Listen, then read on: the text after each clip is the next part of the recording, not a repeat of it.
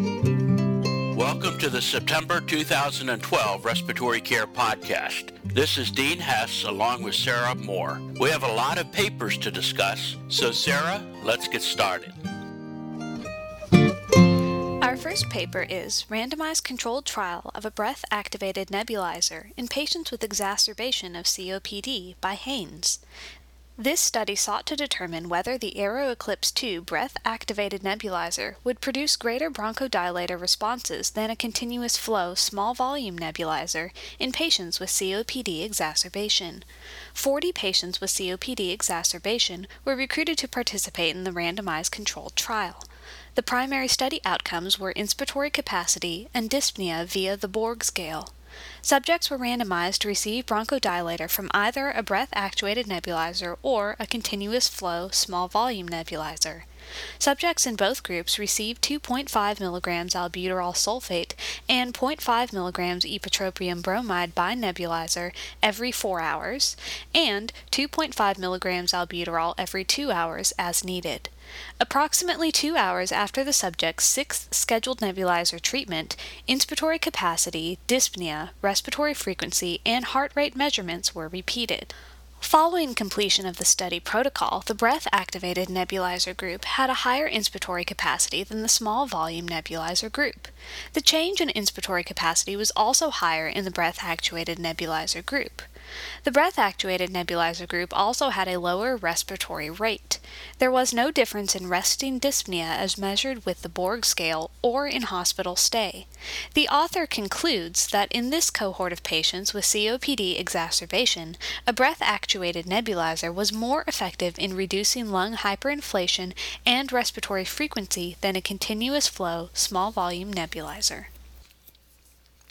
The breath-activated nebulizer is a relatively new design. Haynes reports that the breath-activated nebulizer was more effective in reducing lung hyperinflation and respiratory frequency than a conventional jet nebulizer. As Lynn and Fink state in their editorial, this is the first direct comparison of the breath-activated nebulizer against a conventional nebulizer using the same drug dose and volume. Whether the benefit of the breath-activated nebulizer outweighs the additional cost of the nebulizer and administration time is yet to be determined. Next, we have the paper, Risk Factors for Pediatric Intensive Care Admission in Children with Acute Asthma by Vandenbosch and colleagues. The study used a retrospective multi-center case control design. The cases included children admitted to the pediatric ICU because of severe acute asthma and a history of outpatient treatment by pediatricians or pediatric pulmonologists. Controls were children with asthma without a pediatric ICU admission for severe acute asthma. The children were matched for sex, age, hospital, and time elapsed since the diagnosis of asthma.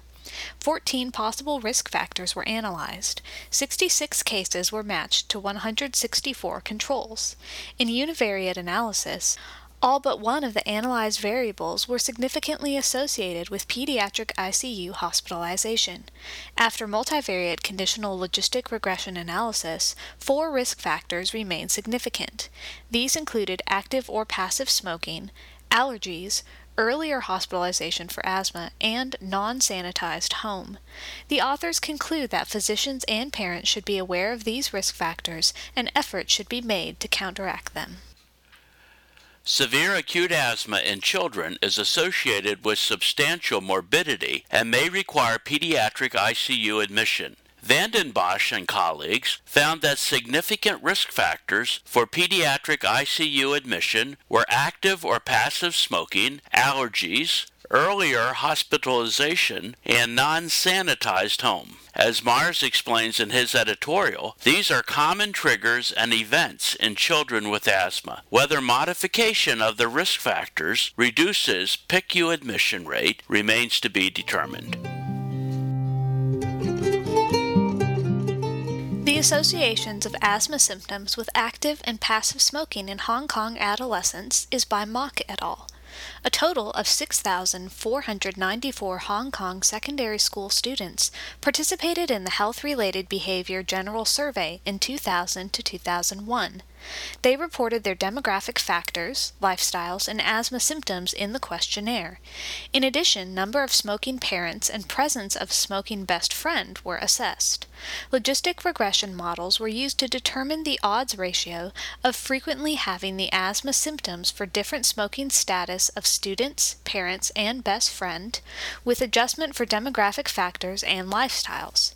The prevalence of former, light, and heavy smokers was 17.5%, 7.7%, and 1% respectively. Moreover, 35.1% of the participants had one, and 3.8% had two parents who smoked. Heavy smokers were more likely to experience exercise-induced bronchospasm and nocturnal cough, as well as both symptoms, when compared to those who never smoked.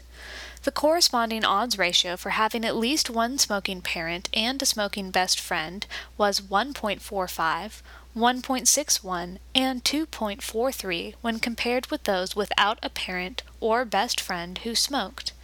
The authors conclude that adolescents who are heavy smokers and having parents and a best friend who smoke are more likely to have asthma symptoms than others.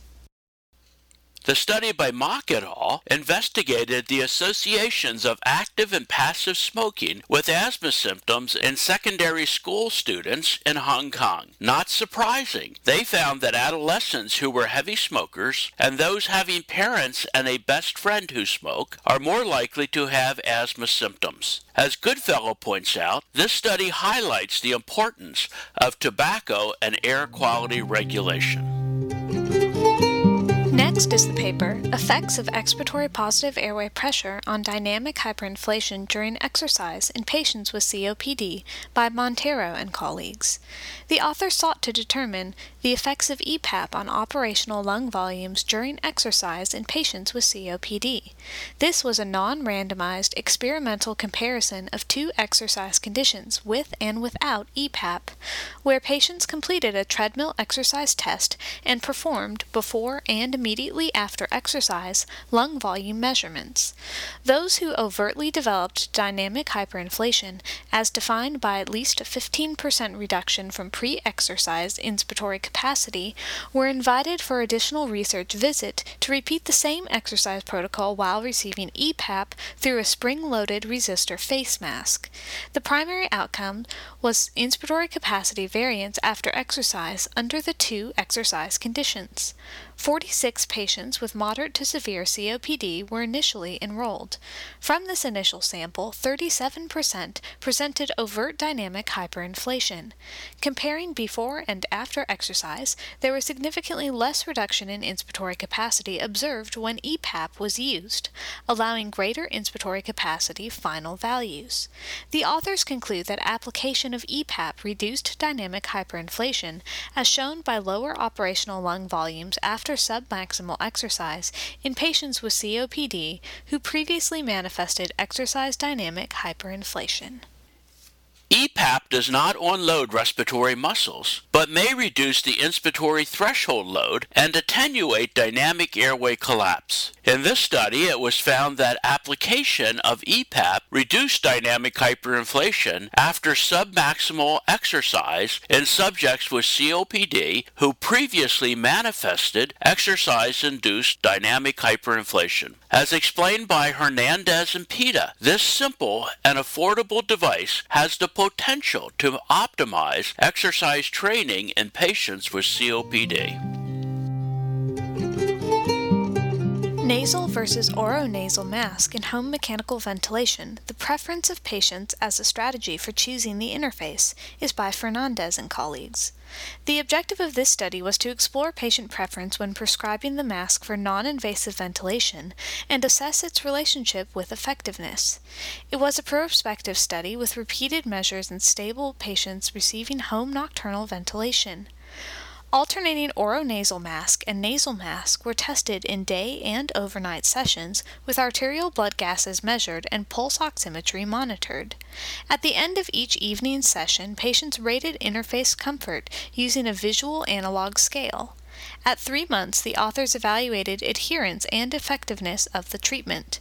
29 patients completed the study. Both the oronasal mask and the nasal mask significantly decreased PCO2. Over a third of the patients preferred the oronasal mask, while the nasal mask was deemed more comfortable in general. At 3 months, effectiveness and adherence showed no differences between those treated with nasal mask or oral nasal mask. The authors conclude that patient choice is an effective criterion for selecting the interface in the treatment of home mechanical ventilation. The interface is a key factor for patient comfort and adherence during non-invasive ventilation. Hernandez and colleagues found that about a third of patients preferred the oronasal mask, but the nasal mask was generally considered more comfortable. After 3 months, effectiveness and adherence were no different between those who used a nasal mask and those who used the oronasal mask. The results of this study suggest that patient choice should be a criterion for selecting the interface for non-invasive ventilation. The paper, Prophylactic Use of Helmet CPAP After Pulmonary Lobectomy, a prospective randomized controlled study, is by Barbagallo and colleagues. The authors randomly allocated 50 subjects to receive continuous oxygen therapy with an FiO2 of 0.4 or 2 cycles of helmet CPAP for 120 minutes, alternating with oxygen therapy for 4 hours. Blood gas values were collected at admission to the ICU after 1, 3, 7, 9, and 24 hours, and then in the thoracic ward after 48 hours and 1 week after surgery. The authors investigated the incidence of postoperative complications, mortality, and length of hospital stay. At the end of the second helmet CPAP treatment, the subjects had a significantly higher PaO2 to FiO2 ratio compared with the control group, but the improvement in oxygenation did not continue beyond 24 hours. The post-operative preventive helmet CPAP treatment was associated with a significantly shorter hospital stay in comparison to standard treatment. The number of minor or major post-operative complications was similar between the two groups.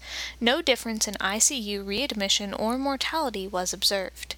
The authors conclude that prophylactic use of helmet CPAP improved the PaO2 to FiO2 ratio, but the oxygenation benefit was not lasting. They did find that helmet CPAP was a secure and well-tolerated method in subjects who underwent pulmonary lobectomy. In this study, the authors found that, although the PaO2-FiO2 ratio improved on CPAP, the benefit was not sustained. Postoperative complications, ICU admission, and mortality were similar between the two groups. Although a helmet was used to provide CPAP in this study, likely similar results would have occurred with other interfaces, such as the ones used in North America. Further work is needed to identify the role of CPAP in the postoperative period. Next is the paper, Nocturnal Oximetry and Transcutaneous Carbon Dioxide in Home Ventilated Neuromuscular Patients by Nardi et al. The objective of this study was to determine whether pulse oximetry and transcutaneous carbon dioxide during the same night were interchangeable or complementary for assessing home mechanical ventilation efficiency in patients with neuromuscular diseases. Data were collected retrospectively from the charts of 58 patients with chronic neuromuscular respiratory failure receiving follow-up at a home mechanical ventilation unit. Pulse oximetry and transcutaneous PCO2 were recorded during a one-night hospital stay as part of standard patient care. Hypoventilation was detected based on transcutaneous PCO2 alone in 41% of the patients and based on pulse oximetry alone with 3 different cutoffs in 5%, 14%, and 22% of patients respectively. Using both transcutaneous PCO2 and pulse oximetry showed hypoventilation in 43% of patients. The authors concluded that pulse oximetry alone is not sufficient to exclude hypoventilation when assessing home mechanical ventilation efficiency in patients with neuromuscular diseases. Both transcutaneous PCO2 and pulse oximetry should be recorded overnight as a first-line investigation in this population. Hypoventilation is rarely accompanied with ventilation perfusion mismatch in patients with neuromuscular diseases. Therefore, oximetry may be less sensitive for detecting alveolar hypoventilation than in patients with lung disease. Nardi and colleagues evaluated whether nocturnal pulse oximetry and transcutaneous carbon dioxide were interchangeable or complementary for assessing home mechanical ventilation efficiency. They found that pulse oximetry alone was not sufficient to exclude hypoventilation when assessing ventilation efficiency in patients with neuromuscular disease. They suggest that transcutaneous carbon dioxide and pulse oximetry should be recorded overnight in this patient population. Our next paper is, a reduction in the use of volunteered descriptors of air hunger is associated with increased walking distance in people with COPD by Williams and colleagues. This study investigated whether descriptors of breathlessness differed after participation in an 8-week pulmonary rehabilitation program and whether changes in sensory quality would be reflective in responsiveness to pulmonary rehabilitation. People with COPD provided descriptors for their sensation of breathlessness before and after an 8-week pulmonary rehabilitation program. Primary outcomes for responsiveness to pulmonary rehabilitation were the 6-minute walk distance and the St. George's Respiratory Questionnaire. Of the 107 people referred to the pulmonary rehabilitation program, 94 met the spirometric criteria for COPD, with 58 having data for pre- and post-assessments. A significant proportion of subjects reduced descriptors of air hunger and depression, regret, and helplessness following rehabilitation. Subjects reducing their use of descriptors of air hunger had greater improvements in the 6-minute walk distance after rehabilitation. The authors conclude that sensory quality of breathlessness was modified for approximately 1/3 of the patients after pulmonary rehabilitation, with significant improvements in the 6-minute walk distance for subjects who reduced their use of descriptors of air hunger. Williams et al. Evaluated whether descriptors of breathlessness differed after participation in an 8-week pulmonary rehabilitation program. They found that the sensory quality of breathlessness was modified for about 1/3 of subjects after pulmonary rehabilitation. Moreover, there were significant improvements in the 6-minute walk distance for subjects who reduced their use of descriptors of air hunger. The paper, Breathing Movements of the Chest and Abdominal Wall in Healthy Subjects, is by Kaneko and Hori. The purpose of this study was to determine the 3-dimensional distances of observational points on the thorax and abdomen during breathing in healthy subjects and assess the effects of age, posture, and sex on breathing movements. The author studied the 3-dimensional breathing movement distances on the thorax and abdomen in 100 healthy subjects. Breathing movements were measured with a 3-dimensional motion system during quiet and deep breathing with subjects in supine and sitting positions. 13 reflective markers were placed on the upper and lower abdomen. Range of movement in both breathing conditions was measured as a 3-dimensional distance at half respiratory cycle. Respiratory rates were calculated based on the breathing movements analyzed. The average marker distances from the thorax and abdomen during quiet breathing were less than 1/3 of those during deep breathing. Upper thoracic movement was significantly decreased with age. There was less abdominal movement in females than in males, except during quiet breathing in the supine position. The distances between the thoracic markers were greater, and those of the abdomen were less during quiet and deep breathing in the sitting position compared with those in the supine position. The authors conclude that the observed breathing movements were related to the effects of age, sex, and posture. In this paper, the authors determined the 3-dimensional distances of observational points on the thorax and abdomen during breathing in healthy subjects and assessed the effects of age, posture, and sex on breathing movements. They found that the observed breathing movements were related to the effects of age, sex, and posture. This information may be helpful in assessing breathing movement by physical examination. Next, we have the paper, An Integrated Index Combined with Dynamic Hyperinflation and Exercise Capacity in the Prediction of Morbidity and Mortality in COPD by Osgour and colleagues. The authors aim to assess the impact of dynamic hyperinflation and exercise capacity in predicting mortality and morbidity as evaluated by emergency visits and hospital admissions in COPD patients during a 4-year period. They recruited 73 stable patients with COPD. The relationships of different respiratory parameters, static hyperinflation is measured by the ratio of inspiratory capacity to total lung capacity at rest, dynamic hyperinflation, arterial PO2, and PCO2 with emergency visits and hospital admissions because of exacerbations, and also with respiratory and all-cause mortality were assessed. The median follow-up period was 47 months. During the follow-up, there were 8 deaths. The Kaplan-Meier survival curve showed that the cumulative survival rate was significantly lower in the patients with dynamic hyperinflation and with a 6-minute walk distance less than 439 meters. The Cox proportional hazards model showed that the dynamic hyperinflation and 6-minute walk distance were independent predictors of all-cause and respiratory mortality.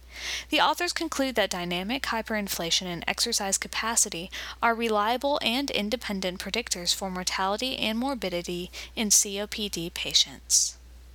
Using this integrated index that combined dynamic hyperinflation and exercise capacity was predictive of morbidity and mortality in 73 stable subjects with COPD. Dynamic hyperinflation and exercise capacity may be reliable and independent predictors for mortality and also morbidity in COPD patients. Thus, it seems reasonable that dynamic hyperinflation and exercise capacity should be considered in the assessment of long-term clinical consequences of COPD. Upright positive expiratory pressure therapy and exercise effects on gastroesophageal reflux in COPD and bronchiectasis is by Lee and colleagues. This study aimed to determine if positive expiratory pressure therapy and standardized exercise tasks were associated with increased gastroesophageal reflux. During dual-probe 24-hour esophageal pH monitoring, all patients undertook a single session of PEP therapy, a 6-minute walk test, and a grocery shelving task. The number of reflux episodes and fractional reflux time were recorded during each intervention and compared to equivalent background time. 57 patients completed the study. Episodes of isolated distal esophageal reflux occurred in 31% of patients during positive expiratory pressure therapy, 25% during the 6-minute walk test, and 31% during the grocery shelving task. However, there was no significant difference in distal reflux during the 6-minute walk test or positive expiratory pressure therapy compared to equivalent background time. The number of reflux episodes was decreased compared to equivalent background time during the grocery shelving task and 6-minute walk test, but not during the PEP therapy. The authors conclude that episodes of gastroesophageal reflux may occur during physiotherapy tasks, including airway clearance therapy using PEP, the 6-minute walk test, and a measure of upper limb movement. However, as these activities did not increase the frequency of these events, no modifications to these tasks to minimize the occurrence of gastroesophageal reflux are necessary.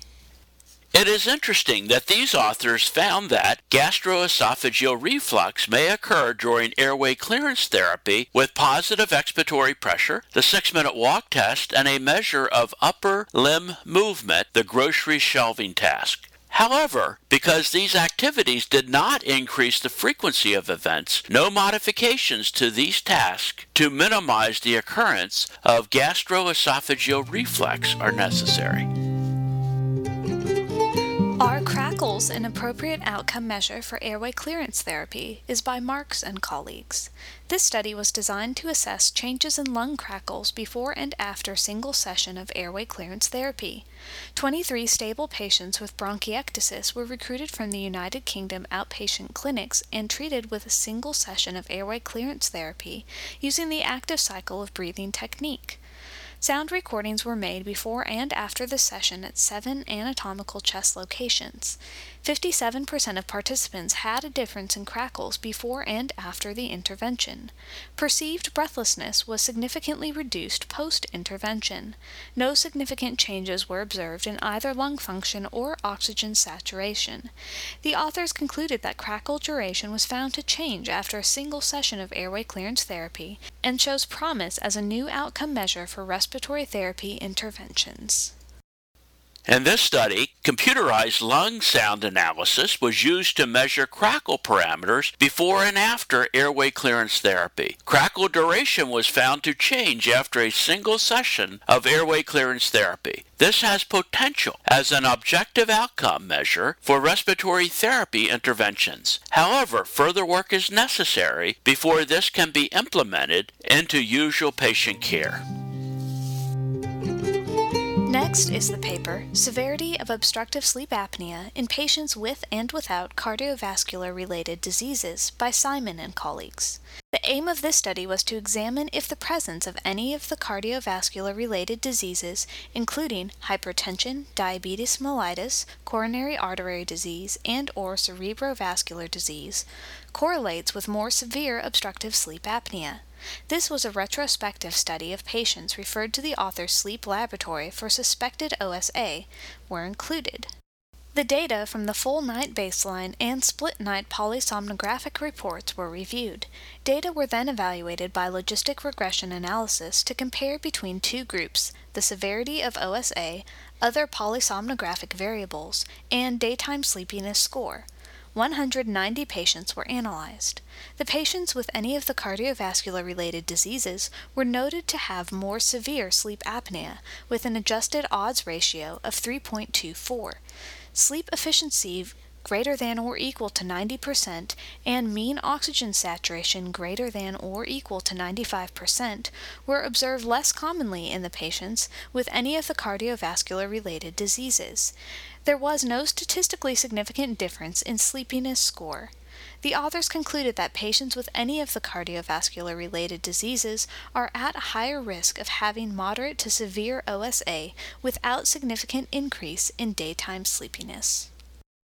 In this study, the severity of obstructive sleep apnea in patients with and without cardiovascular-related diseases was evaluated. The authors found that patients with cardiovascular-related diseases are at higher risk of having moderate to severe obstructive sleep apnea, but without daytime sleepiness. This suggests that patients with cardiovascular-related diseases should be screened for obstructive sleep apnea even if they are asymptomatic. Our final original research paper this month is Electrical Activity of the Diaphragm in a Small Cohort of Term Neonates by Stein and colleagues. This is a small case series to establish preliminary values of the electrical activity of the diaphragm in term neonates and to determine how these values vary while awake and asleep and during feeding states. 3 term neonates in room air and nibbling feeds at the time of the study were observed for 4 hours. The electrical activity of the diaphragm was measured by electrodes within a nasogastric tube positioned at the level of the diaphragm. Respiratory rate and heart rate were also recorded. Time while awake and asleep were noted. Feeding states included feeding, 30 minutes pre-prandial, and 30 minutes post-prandial. The mean peak electrical activity of the diaphragm was 11 microvolts. The mean minimum electrical activity of the diaphragm was 3 microvolts. Peak and minimum were higher while awake, and the peak was lowest post-prandial. The authors conclude that this data may be useful in identifying respiratory pathology in neonates and monitoring progression towards respiratory health. Normative values of electrical activity of the diaphragm in full-term neonates are not known. Stein and colleagues found a higher diaphragmatic electrical activity in neonates while awake, which may reflect larger tidal volume to meet increased metabolic requirements when awake and active. They also found a lower postprandial diaphragmatic electrical activity and higher respiratory rate, which may indicate compensation for decreased tidal volume from increased intra-abdominal pressure. Our Reviews address Eisenmenger syndrome and pediatric high-frequency oscillatory ventilation. Our case reports deal with Williams-Campbell syndrome, pleural effusion, and allergic bronchopulmonary aspergillosis, and post-pneumonectomy hypoxemia. The teaching cases address hydrothorax after retraction of a subclavian central venous catheter and spontaneous expectoration of tumor tissue in a patient. To receive the contents of this and past issues of the journal, visit our website at www.rcjournal.com. There you can also subscribe to receive podcasts of future issues.